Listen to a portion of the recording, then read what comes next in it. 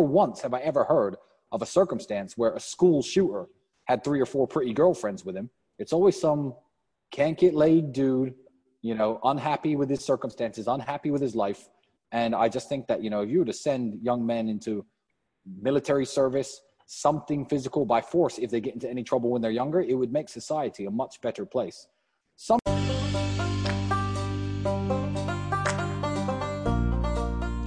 You're listening to the Rugged Legacy Podcast, and I'm your host, Jeff Putnam.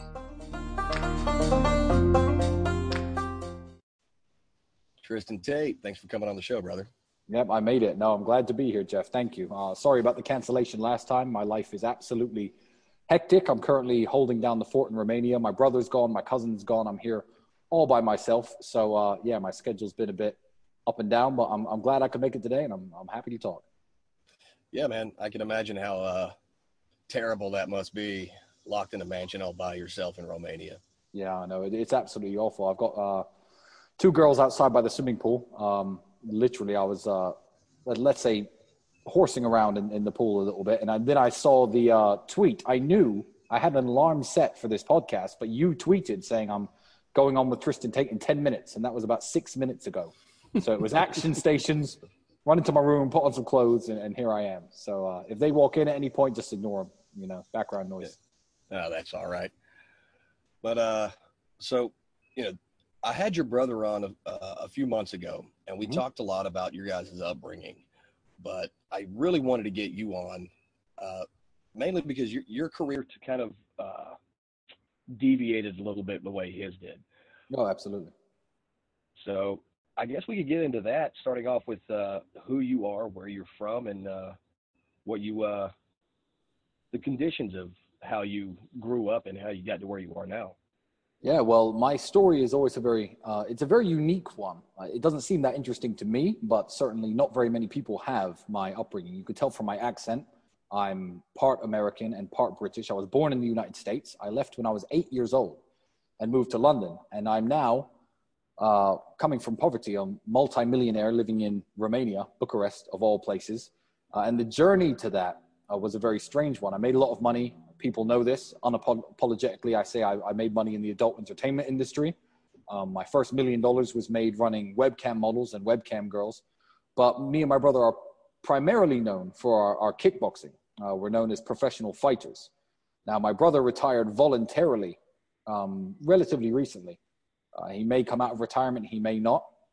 I was forced to retire at 28 due to quite a severe car crash. A taxi driver was driving in one of his hood ornaments, a picture of Jesus Christ, of all people, fell to the floor, and he bent down to pick it up and drove straight off a mountain. So damaged my left shoulder. I do a bit of yoga and all sorts of different exercises to try and keep it in place. I don't want to have the surgery quite yet, but it stopped me from fighting professionally, which was a blessing and a curse. I mean, it sounds like the guy really wanted Jesus to take the wheel on that one, man. Well, I just find it very comedic and ironic that it was Jesus who fell down and obviously caused him to crash, because these taxi drivers, if you go to any Orthodox Christian country from Romania to Greece, they keep these little pictures of Jesus and these little statues in their taxi as good luck. They're supposed to protect you on the road and make you safe. So it was a terrible irony that it was one of those ornaments itself that caused the accident. The gentleman in question was quite old. He was in intensive care for 2 weeks after the accident. He punctured his lung. I was okay, damaged shoulder, some cuts and bruises. I've got all sorts of slices on my hand from the glass. I had some cuts on the side of my head. But besides that, I was relatively lucky, and the shoulder injury is all that I carry from it. Yeah, so involuntarily forced to retire probably hit you like a ton of bricks when you found out you couldn't fight anymore, right? Well, as the years go by, as with everything, with every negative, let's call it a negative setback, there is a positive flip side to it. So certainly at the time, I was training for a European title defense. I was on my way up in the kickboxing world. I just won the European Championship about 6 months before. And the fact that my shoulder hurt and I was out of that fight was heartbreaking enough. But I came to realize a few months later when I started training myself, obviously for the comeback, that it just wasn't working anymore. But the blessing is, because there is a blessing to almost every curse, the blessing is now that I'm 32, I'm 32 tomorrow.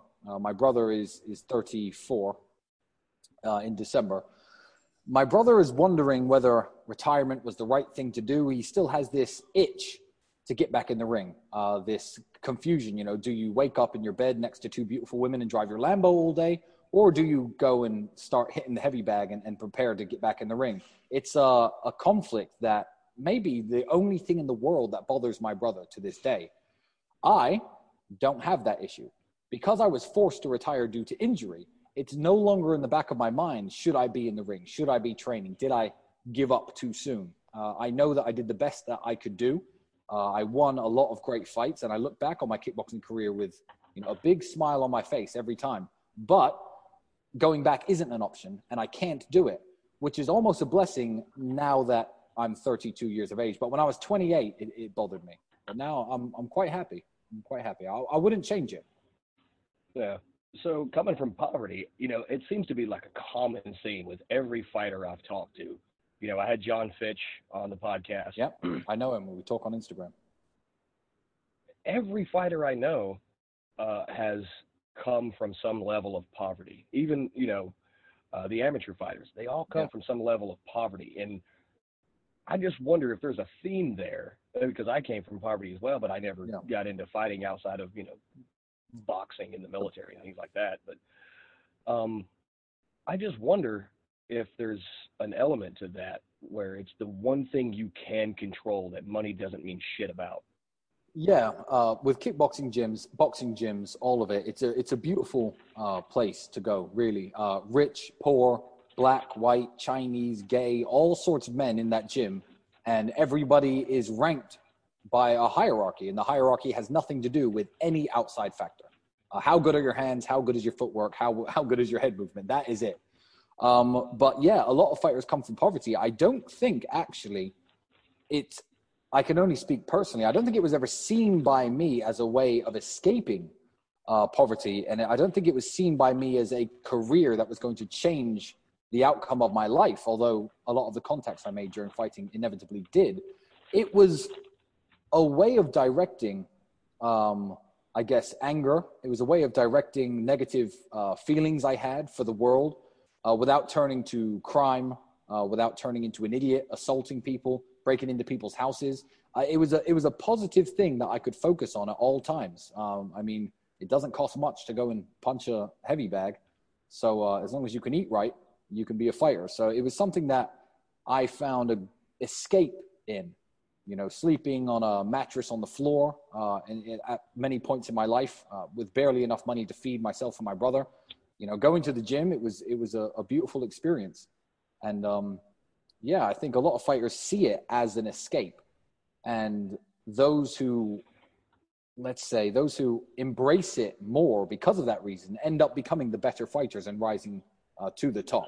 I didn't rise quite to the top, but I was certainly on my way up. My brother, of course, dominated the kickboxing world for many years. But yeah, I think it's just something to do, something positive to do with your time and your life that isn't destructive when you're from a bad neighborhood. Yeah, you know, especially with the anger aspect, I suppose you're pissed off at your circumstances and you want to hit something. And if you hit people, you're going to end up going to jail and fucking your life up. So why not go hit people when you're allowed to? So yeah, I get that. Exactly. Yeah. That's exactly what it is. I mean, there's all sorts of outlets that people in bad neighborhoods, both in the United States and Europe, that can take. And a lot of it, as I said, it gets you into trouble. You just said it leads you into crime. It leads you into an early jail sentence. Sometimes it leads you into an early grave if you play your cards wrong. So certainly, I encourage anybody, any young man who doesn't know exactly what he's doing with his life, doesn't know what direction he wants to go in, doesn't see many opportunities. Even if you just go to your local boxing gym or your local martial arts gym and learn how to fight and learn how to handle yourself, it's going to give you an aura of confidence, an aura of, you know, this is a person not to be fucked with. It's going to help you in your everyday life if you're from a poor neighborhood. And you never know. As I said, myself and my brother made some very useful contacts in this sport. I certainly wouldn't be living in Romania now if I'd never been a professional fighter. So it gets you some very useful contacts that can change your life in unforetold ways. If you were to tell me my first day at the kickboxing gym that because I went there that day, I would one day be living in Bucharest, Romania, I would think you were crazy. But that's the reason I came here in the first place, for a fight that a colleague of mine was having. That's how I made all the useful contacts that I made here through the fight shows and through the fight network. So though kickboxing didn't really pay any great sum of money, especially to me, the most I ever got for a fight was 4,000 euros, which isn't much for 8 weeks, 10 weeks, hard training and hard work. It did change my life. Absolutely. I'm so happy that it's something that I still have and I carry around with me. Don't get me wrong. I can't fight professionally, but I can throw a combination. I can fight for 2 or 3 minutes, which is all you need in the real world. So it's very good to have. I'm very happy that I did it, and it's a part of who I am. Yeah.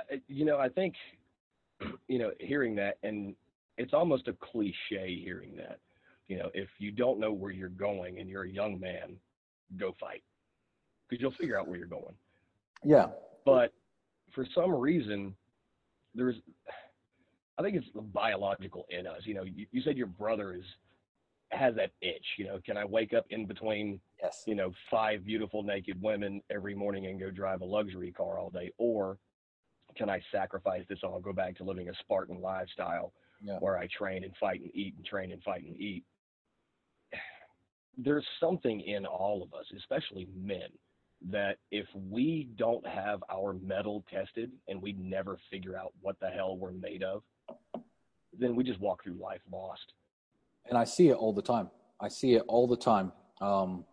With a lot of men. I see men who are tall, big guys, my height.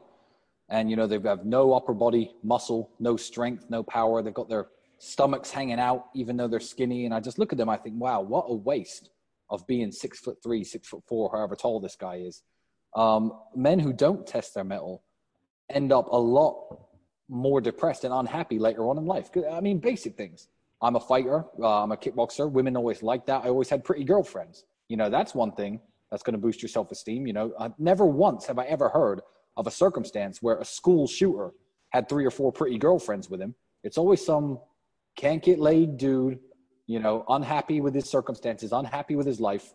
And I just think that, if you were to send young men into military service, something physical by force, if they get into any trouble when they're younger, it would make society a much better place.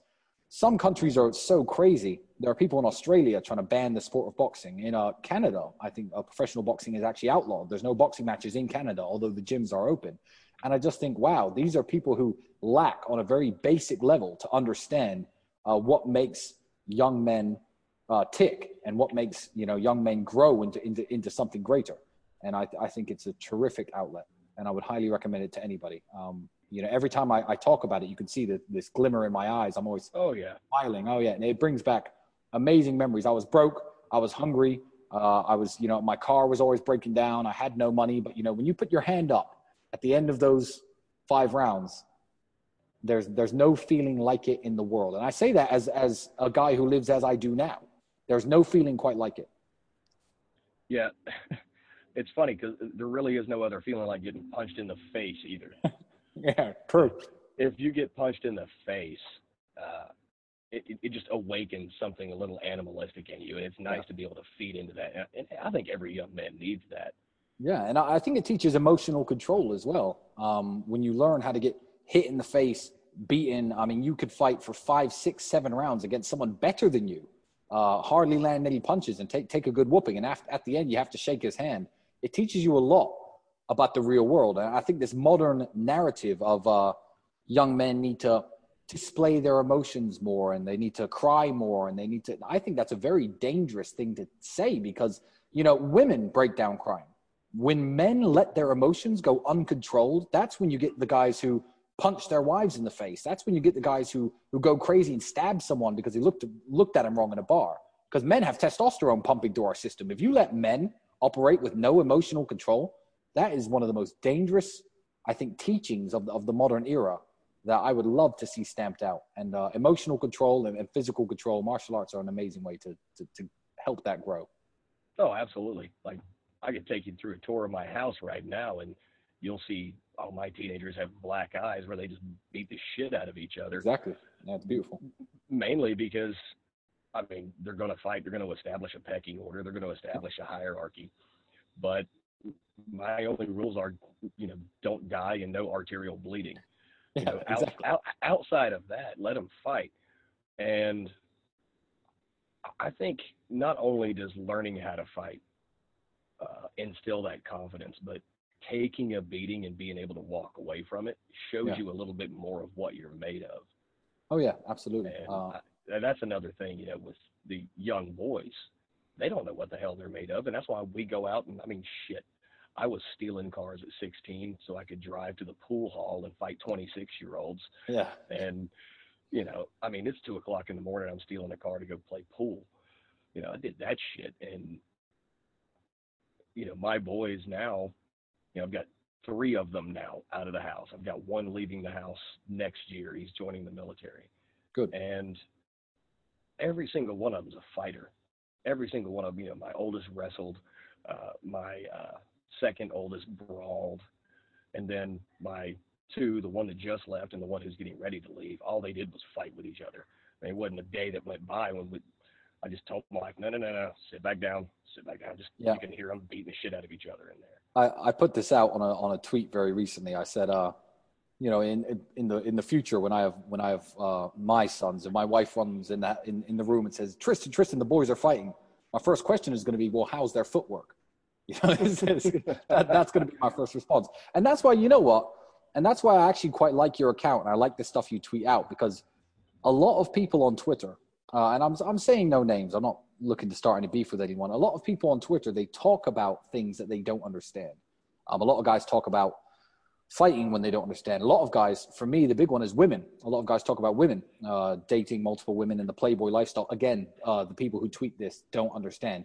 Your account is beautiful because you talk about family, fatherhood, how to raise sons, etc. And that's exactly, who you are. So I do like reading your account because I like to think I'm learning some useful things that are going to apply to me in the future.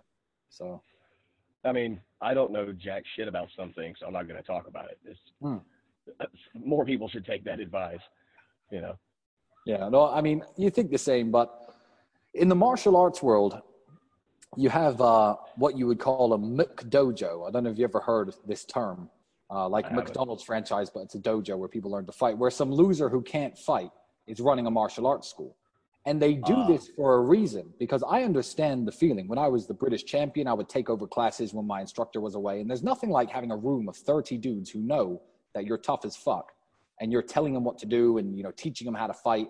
And that's a very good feeling that you get, which is why you have a lot of bullshit, phony martial arts instructors. Now, in the Twitter world, it's exactly the same thing. People talk tough on Twitter. Again, my main gripe is with people who talk game and how to get women, because I look at them, they just don't know shit. But I imagine that it is a very nice feeling to get all these young men admiring you, saying, oh yeah, you could teach me how to get girls and you're the guy who knows. Whether or not they actually know anything, I do understand why they like it. So, I try not to come at the fakers too much, but every once in a while I'll put some tweets out and people know who I'm talking about. Yeah, it's weird, but the McDojo thing, I've never heard that particular term, but it reminds me of, I'm 2 years older than you and a year younger than or about half a year younger than your brother. Yeah. But I remember when you and I were younger, there was an old TV show, and you probably remember it. It was Kung Fu: The Legend Continues. Yep, I remember it. Yeah. And after that show ran for a few seasons, you started seeing like Kung Fu schools open up, and it was always some old fucking white dude or some middle-aged white dude with a beer gut who was teaching like dim mock, like you poke them in the neck right here and they fall down. That's it. That's exactly what I'm talking about. Yeah, that kind of shit. And now it's a fucking parody. One of the things that equalized all that fake ass horse shit, the fake Kung Fu schools and whatever. Now, Kung Fu is a legitimate martial art, and if you're actually in a Kung Fu school, you can kick someone's ass. But these fake ones that came out, now it's a parody. You've got like Master Ken, who the big joke. Yeah, the big joke, and they're making fun of that shit. But that was a legitimate thing, and before the UFC. before the UFC, and jiu-jitsu equalized all that shit. If you can grapple, if you can grapple and you've got a decent strike, you're pretty much okay. Yeah. Well, I mean, there were loads of bullshitters around in the 1960s, 70s, 80s, 90s. But you know what? I'm going to take a second to give you an argument you perhaps haven't heard. I'm going to defend the likes of, I don't know, people like Steven Seagal, Chuck Norris. I'm going to defend them for half a second. Hear me out. Because everyone, now every day, everybody's a know-it-all. Everyone's got the internet. Everybody's got YouTube. Everyone's done a bit of Brazilian jiu-jitsu and a bit of boxing. Everyone's like, oh, yeah, just take him down. Look, they're watching these old movies, calling it all bullshit. And as much as it may not be that useful today, I am telling you right now, in 1981, when nobody knew shit and there was no UFC and there was no Brazilian jiu-jitsu because the Brazilians were still living in mud huts and they didn't have the internet yet or whatever, no one had the internet yet. I will tell you right now, the average man who didn't know how to fight, if they encountered Steven Seagal in a bar, they were going to get their ass kicked. He's a 6'4", 230-pound dude who knows how to punch and kick. Yeah, the Aikido is bullshit. Okay, we get that. But he would have whooped someone's ass. Chuck Norris would have kicked some motherfucker in his face back in the 70s. And nowadays, these young kids watch Walker, Texas Ranger, like, that's stupid. I just do some Brazilian jiu-jitsu. Yeah, but in his day, no one knew Brazilian jiu-jitsu in 1978. And Chuck Norris would have punched the fuck out of someone. So I do defend the old school movie stars a little bit, because certainly for their time, they were tougher than the average man by far. So, well, just in physical fitness alone, they wouldn't have gotten gassed in the first 3 minutes. Exactly. The average dad in the 80s was chain smoking cigarettes in between his teeth like this right here, talking about his fucking lawnmower. Yeah, exactly. And so he would have gotten his ass kicked. But, going back to what we were talking about, that same, pseudo expert culture has just kind of transferred over into the social media world. Now you have experts in everything. Yeah, massively. It's funny to watch, but like you said, I understand why, they get their jollies off of feeling like some type of an authority. Yeah. No, it must be pleasant. I mean, there are dudes who speak on stages at events. As I said, like if I were talking about, I don't know, how to raise a good family and how to raise your sons, I don't have a son yet. You'd think, what the fuck is this guy talking about? Obviously. But, with my following, I could probably get lots of people to listen to me, even though I don't know shit. So with me, certainly, I mean, working in the industry I worked in, having the webcam studio and all these beautiful women under my control working for me, loads of them were my girlfriend at the same time. My major problem with Twitter is the guys who talk about women. Because, I mean, there are smart guys out there who you have a wife and, they have a happy life and they talk about that and how to run a good marriage, etc. But when people are talking, pick up, game, the multiple women, harem game, I read their tweets and I think this guy hasn't got a fucking clue what he's talking about. Because that's what me and my brother do know about very, very well. So, but the thing is with Twitter is it is all talk. That's what Twitter is. Twitter is 140 characters per tweet, words only, maybe a picture if you're feeling generous. It is all talk. So you could be anonymous and you could post a few tweets about that people think are smart. And people are like, oh, wow, this guy really knows his shit. I'm sure if you were to analyze the ins and outs of that guy's life, a lot of them don't know anything. Right. Now, I didn't ask your brother about this, but you made your first million in the cam girl industry. Absolutely. What prompted you to even try to get into that? That's not something that just like, what? And when you take your little aptitude test in high school, that's not the thing that, you know what? I scored high as an electrician. I scored high as a plumber, and I also scored high as a porn mogul. So these are my three options. So how did that even come about for you guys? You know what? My brother and I, we had our ups and downs in life up until I was about 26 and he was 27 maybe 25 and 26 when we started in this industry. We had our ups and downs. We had times where we were making good money, times when we were flat broke and our electricity was getting turned off. This was our first taste of consistent, real money. And it was about 2 years after. Not when I made my first million in terms of net worth, when I first checked my bank and had $1 million in cash 2 years later. And it was actually an idea of my brother's because we were trying to find a way to make money. And we were listing all of our assets. So we're tall, we know how to fight, I don't know, we're good salesmen. We were trying to work out what we're good at. And we realized each one of us had 3 or 4 beautiful girlfriends, which is why I take it very personally when I get insulted on Twitter, because I get all sorts of insults. And they say, oh, girls like you because you have money. And I quickly come back and say, no. I have money because girls like me. Because I was flat broke with a plethora of beautiful women. I pitched all my girlfriends this idea. Andrew pitched all his girlfriends this idea. 2 of them refused to work for me. I dumped them immediately. 2 of them wanted to work for me. And, you know, with every business, this isn't a life hack. This isn't, start a webcam studio, you'll be rich. With every business, there is an insane amount of competition. There is strategy. There is technique. It took us a year or 2 to really finesse the system. But we got to the point where each model that we had could make us $20,000 a month profit for us. You know, just simply look at my Instagram and look at the girls I'm standing with and do the math. It's very easy to see why, you know, me and Andrew are as wealthy as we are. But yeah, it was his idea. We were listing our assets and we realized that beautiful women were much more of an asset than we thought originally. We were spending money, taking girls out on dates, you know, buying them dinner to end up fucking the girls. That was obviously the end game. But we realized you could reverse the system if you were smart enough. And if you were sharp enough and if you were charming enough to have the girls actually make your money with you or for you. So I give my credit to my brother to that, certainly. Now, in terms of the webcam industry, I'm much more involved than my brother. I run more girls than my brother. You know, I've spoken to Stefan Molyneux, Russia Today, Rollo Tomasi. All these people talk to me about the webcam industry, and I'm happy to talk about it even further. But the one thing I will say about it is I am exceptionally proud of myself. People say, oh, don't you think what you're doing is wrong or bad or this or that? I don't care what anyone's moral standpoint on the industry is. Nobody understands it like I do.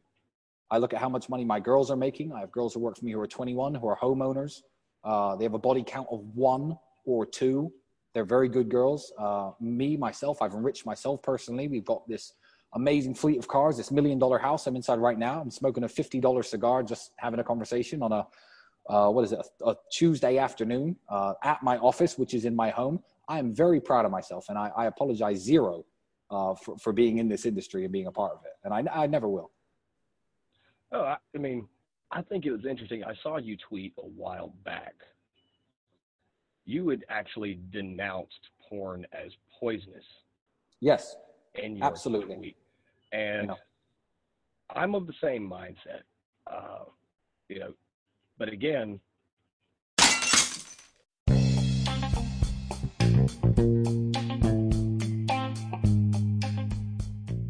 Hey, this is Nate from Unlimited Life Concepts, and we teach people how cash flow strategy can be just as powerful as investing. Imagine being able to earn interest on every dollar that flows through your hands, whether you're spending it or saving it. We offer a lifetime membership to our financial education platform for $77, but right now you can use promo code Rugged Legacy and save 50% off.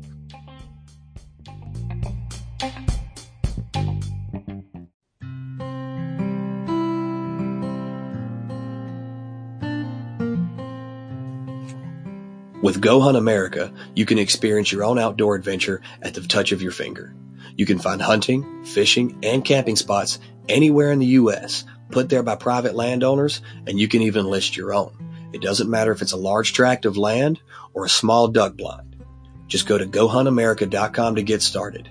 Coming soon to the Google Play and Apple App Store.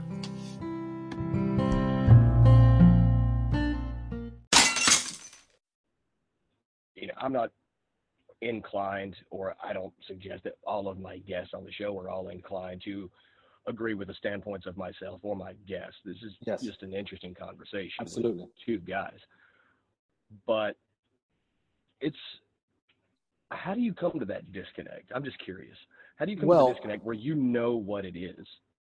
And is that something you struggled with internally for any amount of time? Or no, I'm asking for a purely objective standpoint. Yeah, well, it's like this. A lot of people on the internet who have struggled with porn and given up porn themselves, or they have an opinion on porn. They talk about, why you should quit porn, why porn is toxic. I am a unique individual when I speak about this because I'm very much the heroin dealer who's never touched his own supply who walks down the streets and sees all the people overdosing with their needles next to him. I'm on the inside. So my perspective was formed in a very different way.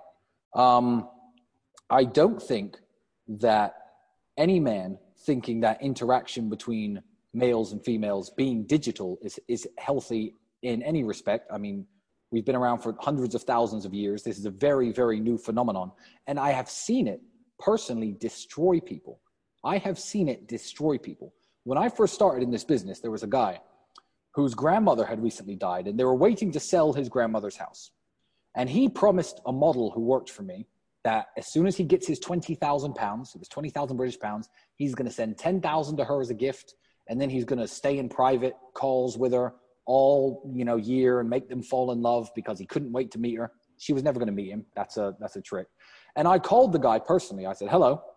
Now, I don't want you to get embarrassed and hang up the phone, but my name is Tristan Tate. I operate a webcam studio out here in Bucharest, Romania. Do not spend your grandmother's fucking money on a webcam girl. Don't do it. And that was when I was very new to the industry, and I didn't quite understand the mindset of an addict. Because some of these men, yeah, sure, some guys use porn in a healthy way. I don't dispute that. And some people are functioning cocaine sniffers or whatever it is they are. But I still wouldn't recommend cocaine, if you know what I mean. So I've seen it on every spectrum. So I told this guy not to spend his grandmother's money. And he actually thanked me. He thanked me, hung up the phone, and I never saw him again until 6 weeks later. I had hired a new model. She wasn't British. She was from Lithuania. And she was working at my studio in a different room. This motherfucker calls this girl. I see his face on my screen. I spit my drink out. I was drinking a whiskey or something at the time. I spit my drink out. I think, what is this guy doing? Why is he back? So he's talking to this Lithuanian model, trying to impress her, saying, yeah, this English model was trying to scam me, but I worked her out. And you know what? I looked at the managers. I looked at the people behind the scenes, because it's not just a girl on a camera. There's an office of people behind the scenes watching this shit. I looked at them. I said, you know what? Clean this motherfucker out. Take him for everything he's got. And I've never felt sorry for a single guy who I've seen addicted to this ever since, because I tried to be the good guy. But it's the equivalence of running a bar, and some people come in and drink your drinks and go home and use it in a healthy way. And you can have that one guy who comes in every night and orders 20 vodkas and slams them back and stumbles out the door, and you feel bad for him. If you close your bar or you kick him out, he's going to a different bar. People, I think, have this personal responsibility to handle their addictions and their vices and their weaknesses, and that's not my job. If you run a restaurant that sells wine, you could be responsible for an alcoholic indulging himself. But I'm very much against porn, because I see young men who don't know how to talk to women, because sex has become so digitalized. They message the girls in school on Facebook. There is no face-to-face approaching or interaction. They fall head over heels in love with these girls who don't give a fuck about them. And yeah, it's very dangerous. The fact that young men can name more porn stars than politicians actually breaks my heart, because I've seen the infatuation they have for these girls firsthand. A guy will tell you, oh, I watch porn, but he'll never say, oh, I really love this porn star or this webcam model, and I send her messages every day, and I send her tribute payments. They don't admit that. But believe me, they do, because this fucking house was paid for by these tribute payments. This cigar, my Lamborghini, my Aston Martin, all my cars were paid for by these people. And it's a prolific problem that I've seen. So that's why I'm against pornography. And I obviously don't use it personally. That would be ridiculous. Yeah, that's a very interesting way of looking at it. I don't think I would have considered that myself, having not spoken with you. Yeah. But it makes sense. I mean, yeah, a lot of my friends, here own bars and, run businesses or restaurants that sell alcohol. Yeah. And we always, we're in a society now where personal responsibility is being thrown out the window, but that's what it boils down to. Yes. So I do see that point. Yeah, I'm not, if I'm selling beer at a festival, I'm not responsible for the guy beating the shit out of his wife that night because he got hammered. You're not. Exactly. You're not. And how far do you take it? When people say, do you ever consider getting out of the industry because of these reasons? They always say you're exploiting people. But what they think they mean is that I'm exploiting the models. Every one of my models, I'd be happy to, Vice News are coming over to talk to me in a couple months. And I'm happy for them to talk to my models. These are young women making $25,000 a month. Big smiles on their faces, all the latest handbags. They're buying homes, houses, cars. They love their job. They have a body count of that, of very, very, very low, because all they do is work and hang out with me. That's it. Men can't take them on dates. They don't like men because they see men as pathetic. I mean, it's exploitation, certainly, of the customer. Hanging the carrot in front of the camel and he's never going to get it. That's the exploitation. The women are very happy. Very happy. Yeah, and I suppose a lot of it comes from the horror stories that we've heard of the industry, where there's a lot of women who were intentionally addicted to drugs. Yes, absolutely. And just so they could only get their fix from the producer, and they had to perform on camera to do that. And that's a very sad state of affairs, and with a lot of industries that exists. Strip clubs, porn is very different from webcamming. People are very happy to pair them together, and if a girl has an OnlyFans account, she's a porn star. No, porn is very different. I don't think there's anything healthy about a woman having 5 or 6 new sexual partners every week. I think that's very damaging to the female psyche and the female mindset. Certainly, to me, it lowers her value indefinitely in the terms that I'd never consider a serious relationship with a girl who's partaken in those kind of activities. Porn and webcamming are two very different things. And in the porn industry, there are a lot of drugs. There is a lot of exploitation. Girls are kind of tricked into doing things that they're not comfortable doing, and it does destroy people. Webcamming, if a girl doesn't like it after the first week, she just says, nah, I quit, and goes back to being a waitress or whatever. I've never seen webcamming emotionally damage anyone besides the customers, of which I've seen countless. And it's generally those that are, like you had talked about previously with that one customer, the addicts. Yeah, absolutely. I mean, I can see it, objectively from that side where, I have a 12-year-old bottle of scotch in here. Yeah. It's completely on me whether or not I get hooked on it. Exactly. I need it and I've got the shakes, Yep. Because I haven't had a drink. And it does come down to that personal responsibility. So. Yeah. And no one's calling up Mr. Jack Daniels over in Tennessee and calling him a, I don't know, pimp or an exploiter or, But people throw these insults at me all the time, but insults don't bother me, Jeff. Like, why would they? I'm perfectly happy, and I'm perfectly content in what I'm doing, and I'm perfectly happy with myself. But yeah, that is how me and Andrew made our first $1 million. Obviously, our business portfolio has expanded massively since then.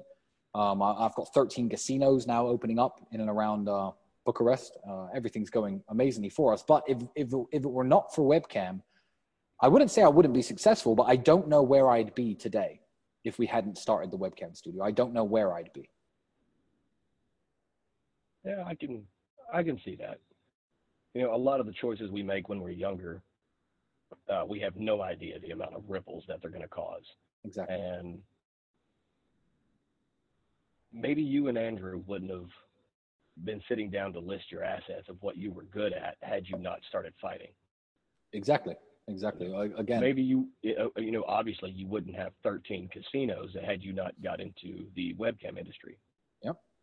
And I wouldn't have had so many pretty girlfriends if I wasn't a fighter either. So opening a webcam studio would have probably been impossible because right. It's very difficult. It is a very difficult business to run. I mean, a lot of people have one pretty girlfriend and they think that she's a handful. This house, before I bought it, I used to rent this house and use it as one of my 4 buildings. This house has 8 bedrooms. I had 10 girls living here. The atmosphere in here, man, you could cut it with a knife some nights. These girls are making money. They're rich, but one girl uses the other girl's makeup wipe and they're screaming at each other. It's a very difficult business to run.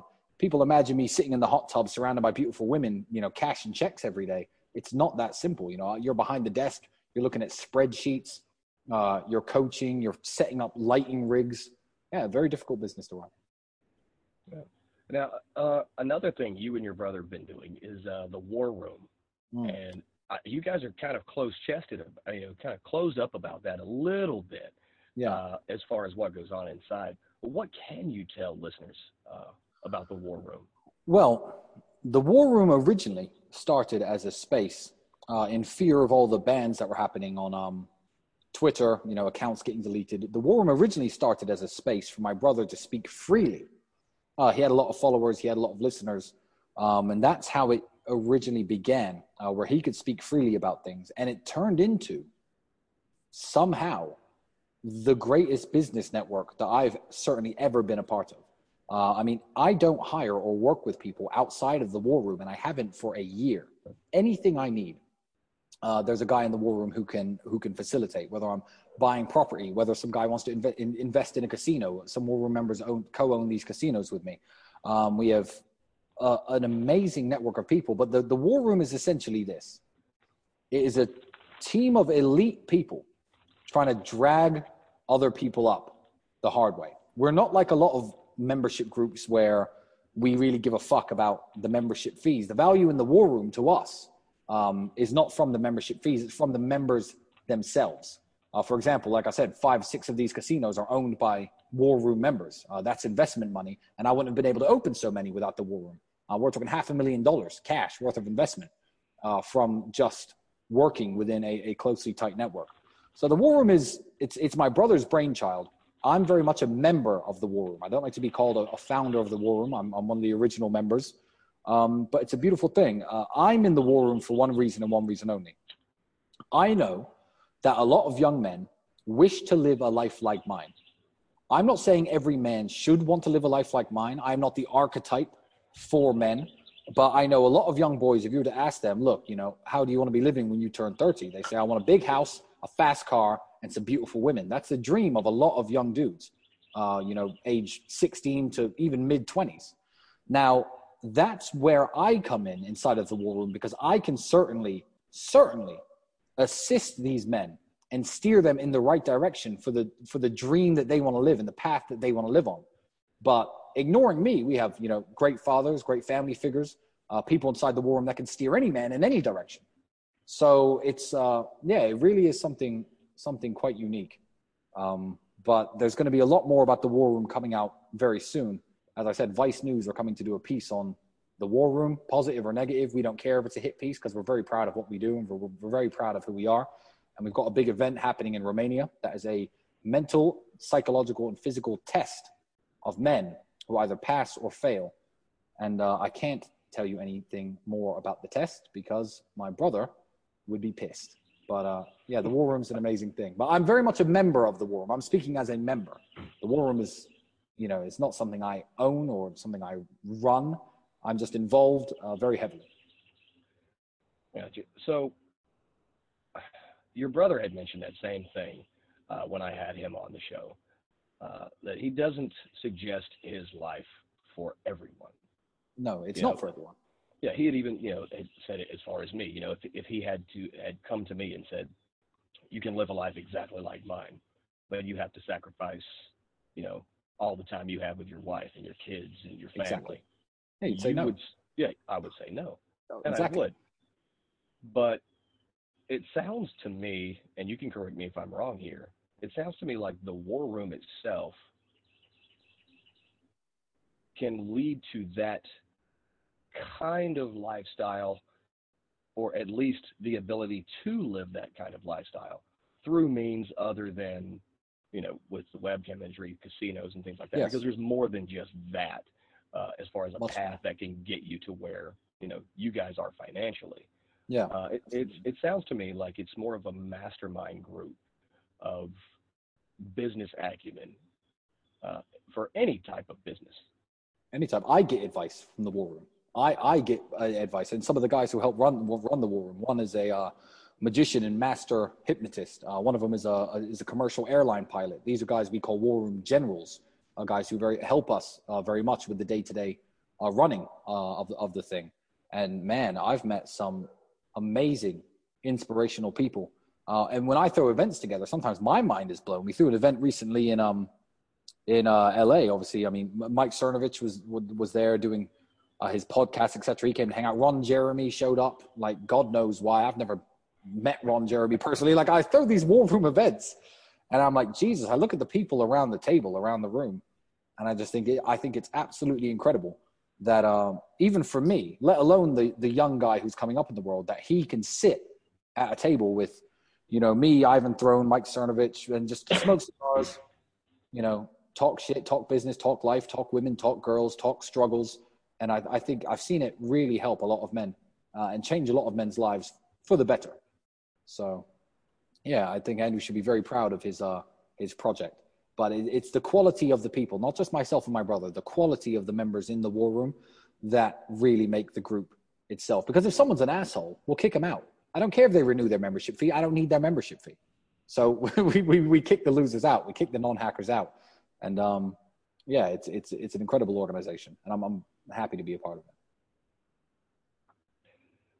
You know, between your brother and yourself, you guys are the only two millionaires that I know personally. All right. Fair enough. I will say this. There's a misconception and a line drawn about people who rise to the level that you guys rise. Now, it might not be the same for everyone. I mean, you guys obviously had to get there under your own metal. You know? Yeah. But, and this is not me trying to kiss your ass, because, you know, but Andrew and yourself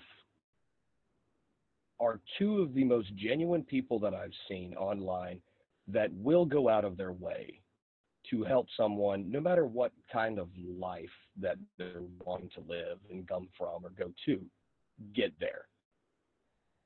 Yeah, I think that there's a lot of selfishness in the world. And I remember being a young man myself, and, you know, I would hang around, especially through the kickboxing world, a lot of people with money, a lot of very financially successful dudes. And I think the attitude that I had in trying to learn something from them, as opposed to trying to get something from them, is something that I like to teach people. So when people reach out to me, if someone reaches out to me and says, "Hi, send me $500, I was like, "Go fuck yourself. Like, why are you asking me for money? I don't know you." But, you know, when someone actually has the same approach that I have, and they're reaching out and saying, "Hey, Tristan, you know, Talisman, my girlfriend just broke up with me. You know, how do I get over a breakup? How do I do this?" You know, I have a lot of free time in my day nowadays. I really do. So I feel it's my duty almost. I learned so much from so many great men. My father and his friends, various chess masters, people who are arch criminals who run massive kickboxing shows in Russia. I've learned so much from so many great men that helped me become who I am. I just, you know, it's not that it's my duty. I genuinely enjoy it. And I don't like to see the dream crushed out of people by shit that maybe their parents will say, or people that shit their teachers will say. "Oh, don't, you know, look at Tristan's Instagram. Oh, you're not going to grow up to be like him. That guy's just some spoiled rich kid, blah, blah, blah." Forget that. Get a job. Go to, you know, whatever they tell them. I don't like to see the dream kicked out of people. So I like to let everyone know that it is possible. If you wish to live a life like mine, if you wish to be financially successful, if you wish to be anything you want, it is possible. So I just try to let young men know that. I'm getting older myself now, so I feel a bit, honored. I think honored is the word to be in the position that I'm in. Yeah. So do you think that's because of at one time you were the underdog? That's why you root for the underdog? Oh, yeah. That's kind of the thing for all of us, though. I mean, men in general, we love watching the fucking movies like Cinderella Man or Rudy or Rocky. It's always the underdog, scrappy from No Fucksville, you know, who we're like, "I want him to get it," because we see ourselves in that. And then when we get to where we are now, like one of my greatest joys is coaching young men and helping young men. I've been a member of the Fraternity of Excellence with Zach Small for over a year now, and I've learned from men much more successful than me, with much more skills and capabilities and experience than me. And then I get a DM from a young man who's telling me, you know, my life is pretty much over because my wife cheated on me, or my life is going nowhere because I'm poor and I just can't, you know, figure out a way to come up in the world. And I've been that guy. I've been homeless. I mean, your brother and I talked about what it was like for me and him as well. He said he still does this. When I was living in a hotel with my wife and my children, and they slept on the beds, I slept on the floor, and I would put my wallet, my watch, and my hotel keys in one shoe so that I know where it was the next morning. And Andrew said he still does that with his watch. He still puts his watch in his shoe because he grew up never knowing what it was like to own a watch. And so And so I see myself, and I think you do too. You see yourself in these young guys who are just hungry but don't have any way of figuring out how to get there. And so we feel that we have to reach out and we have to contribute and we have to help in any way that we can. Yeah, because I think struggle and hardship, it builds character. I don't regret anything that's gone wrong in my life ever, because, you know, where I am today is a very comfortable place. And I think that all the hardships that I've suffered through have contributed to my success. So when I see a guy struggling or, you know, hungry or dealing with hardship, I just want him to steer it in the right direction, if that makes sense. I'm not his dad. It's not my job. What ends up, you know, what happening to him ultimately has nothing to do with me and doesn't affect my life. But I just feel like when I get the messages, a lot of the time from war room members, you know, saying, "Oh, Talisman, you know, you told me how to deal with a breakup and blah, blah, you're a fucking genius. This has worked out fine. I've got a more beautiful girlfriend. My ex is asking for me back." When I get those kind of messages, it does make me smile, because I like to feel, as a man, certainly, who's certainly stigmatized as being a negative person in the world, from the business I run to the attitude I have. I like to know that I'm putting a lot of positivity out there and steering young men in the right direction. So yeah, and for anyone listening, watching, Talisman Tate is my Instagram. I try to reply to all my DMs. I get all sorts of messages for advice all the time. I'm happy to talk to anyone. So it's an open offer. I like that. You know, a lot of people don't see that balance, especially if anything they do or say or the way they live their life gets portrayed in a negative light. You know, for example, like you just said with, you know, the industry that you run. Yep. It's easy to stereotype people like you. And, you know, I've gotten death threats and all this other crap because I say, you know, a husband should lead his wife, or I say a man should be the patriarch of his family. Hell, I have a book called that, you know. But in all reality, all we want is for people who aren't where they want to be, is for them to get there. Yeah, and I think fulfillment is a very difficult thing to find as a man. It's getting much more difficult in today's world, especially with the digital age, and that's one of the reasons. Again, I'm going to get back to it. That's one of the reasons why I am against young men, especially indulging in pornography, webcam models, things like that, because there's no fulfillment there. There really isn't any long-term fulfillment that is going to make anyone's life better at the end of that dark tunnel. So I'm in the position where, even though I make my money from it, I know the industry is large enough that if I convince a young man not to watch webcam girls anymore, I'm still going to be making my $3-4 million a year from it. Like, it doesn't affect me, but I'm using the knowledge, even as the bad guy, let's say, to make the world a slightly better place. I like that. I think it's a good place to wrap it up too, man. Yeah, okay, absolutely. Yeah. No, Jeff, it's been an absolute honor talking to you. If you want to find me on Twitter, Liv's Talisman is my Twitter. I do one-on-one coaching, anything, girls, dating, relationships. The Playboy lifestyle is something that I live. Maybe it's not something that everybody aspires to, but believe me when I say there's no one on Twitter who knows this better than me. So yeah, you can find me on Twitter, Instagram, Talisman Tate. And all of the War Room and everything related to that is available at my brother's website, cobratate.com. Plugs over. All right. Yes. I was going to ask you to plug it, but there we go. Yep, Getting absolutely. ahead of yourself. Thank you very much, Jeff. And have a pleasant day. Enjoy the rest of your pipe. I'm going to go back out to my girls waiting by the pool and enjoy the rest of my day. It's my birthday tomorrow. So, yeah, life's good. Looking up. I might even have a drink. So you're going to have to drop that Jack Daniels and grab some Macallan, brother. Yeah, well, I've got some. This was actually a gift given to me. It's some sort of special edition Jack Daniels. But I'm a Johnny Walker man myself. For me, Johnny Walker Black Label is my standard everyday drinking whiskey. Blue Label if I feel like celebrating. So that's me. All right. Great talking to you, Jeff. Great talking to you. Speak soon. Bye.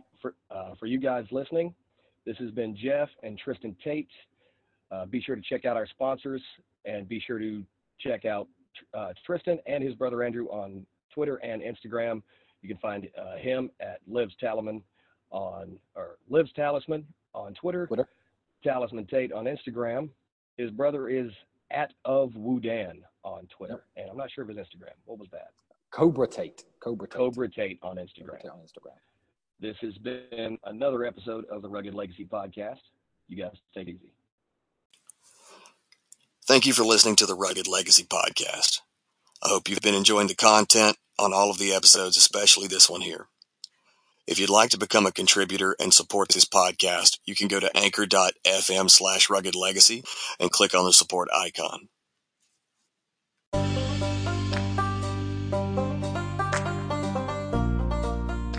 Everyone wants to rise from the ashes, but very few are willing to set themselves on fire. This has been a Rugged Legacy production.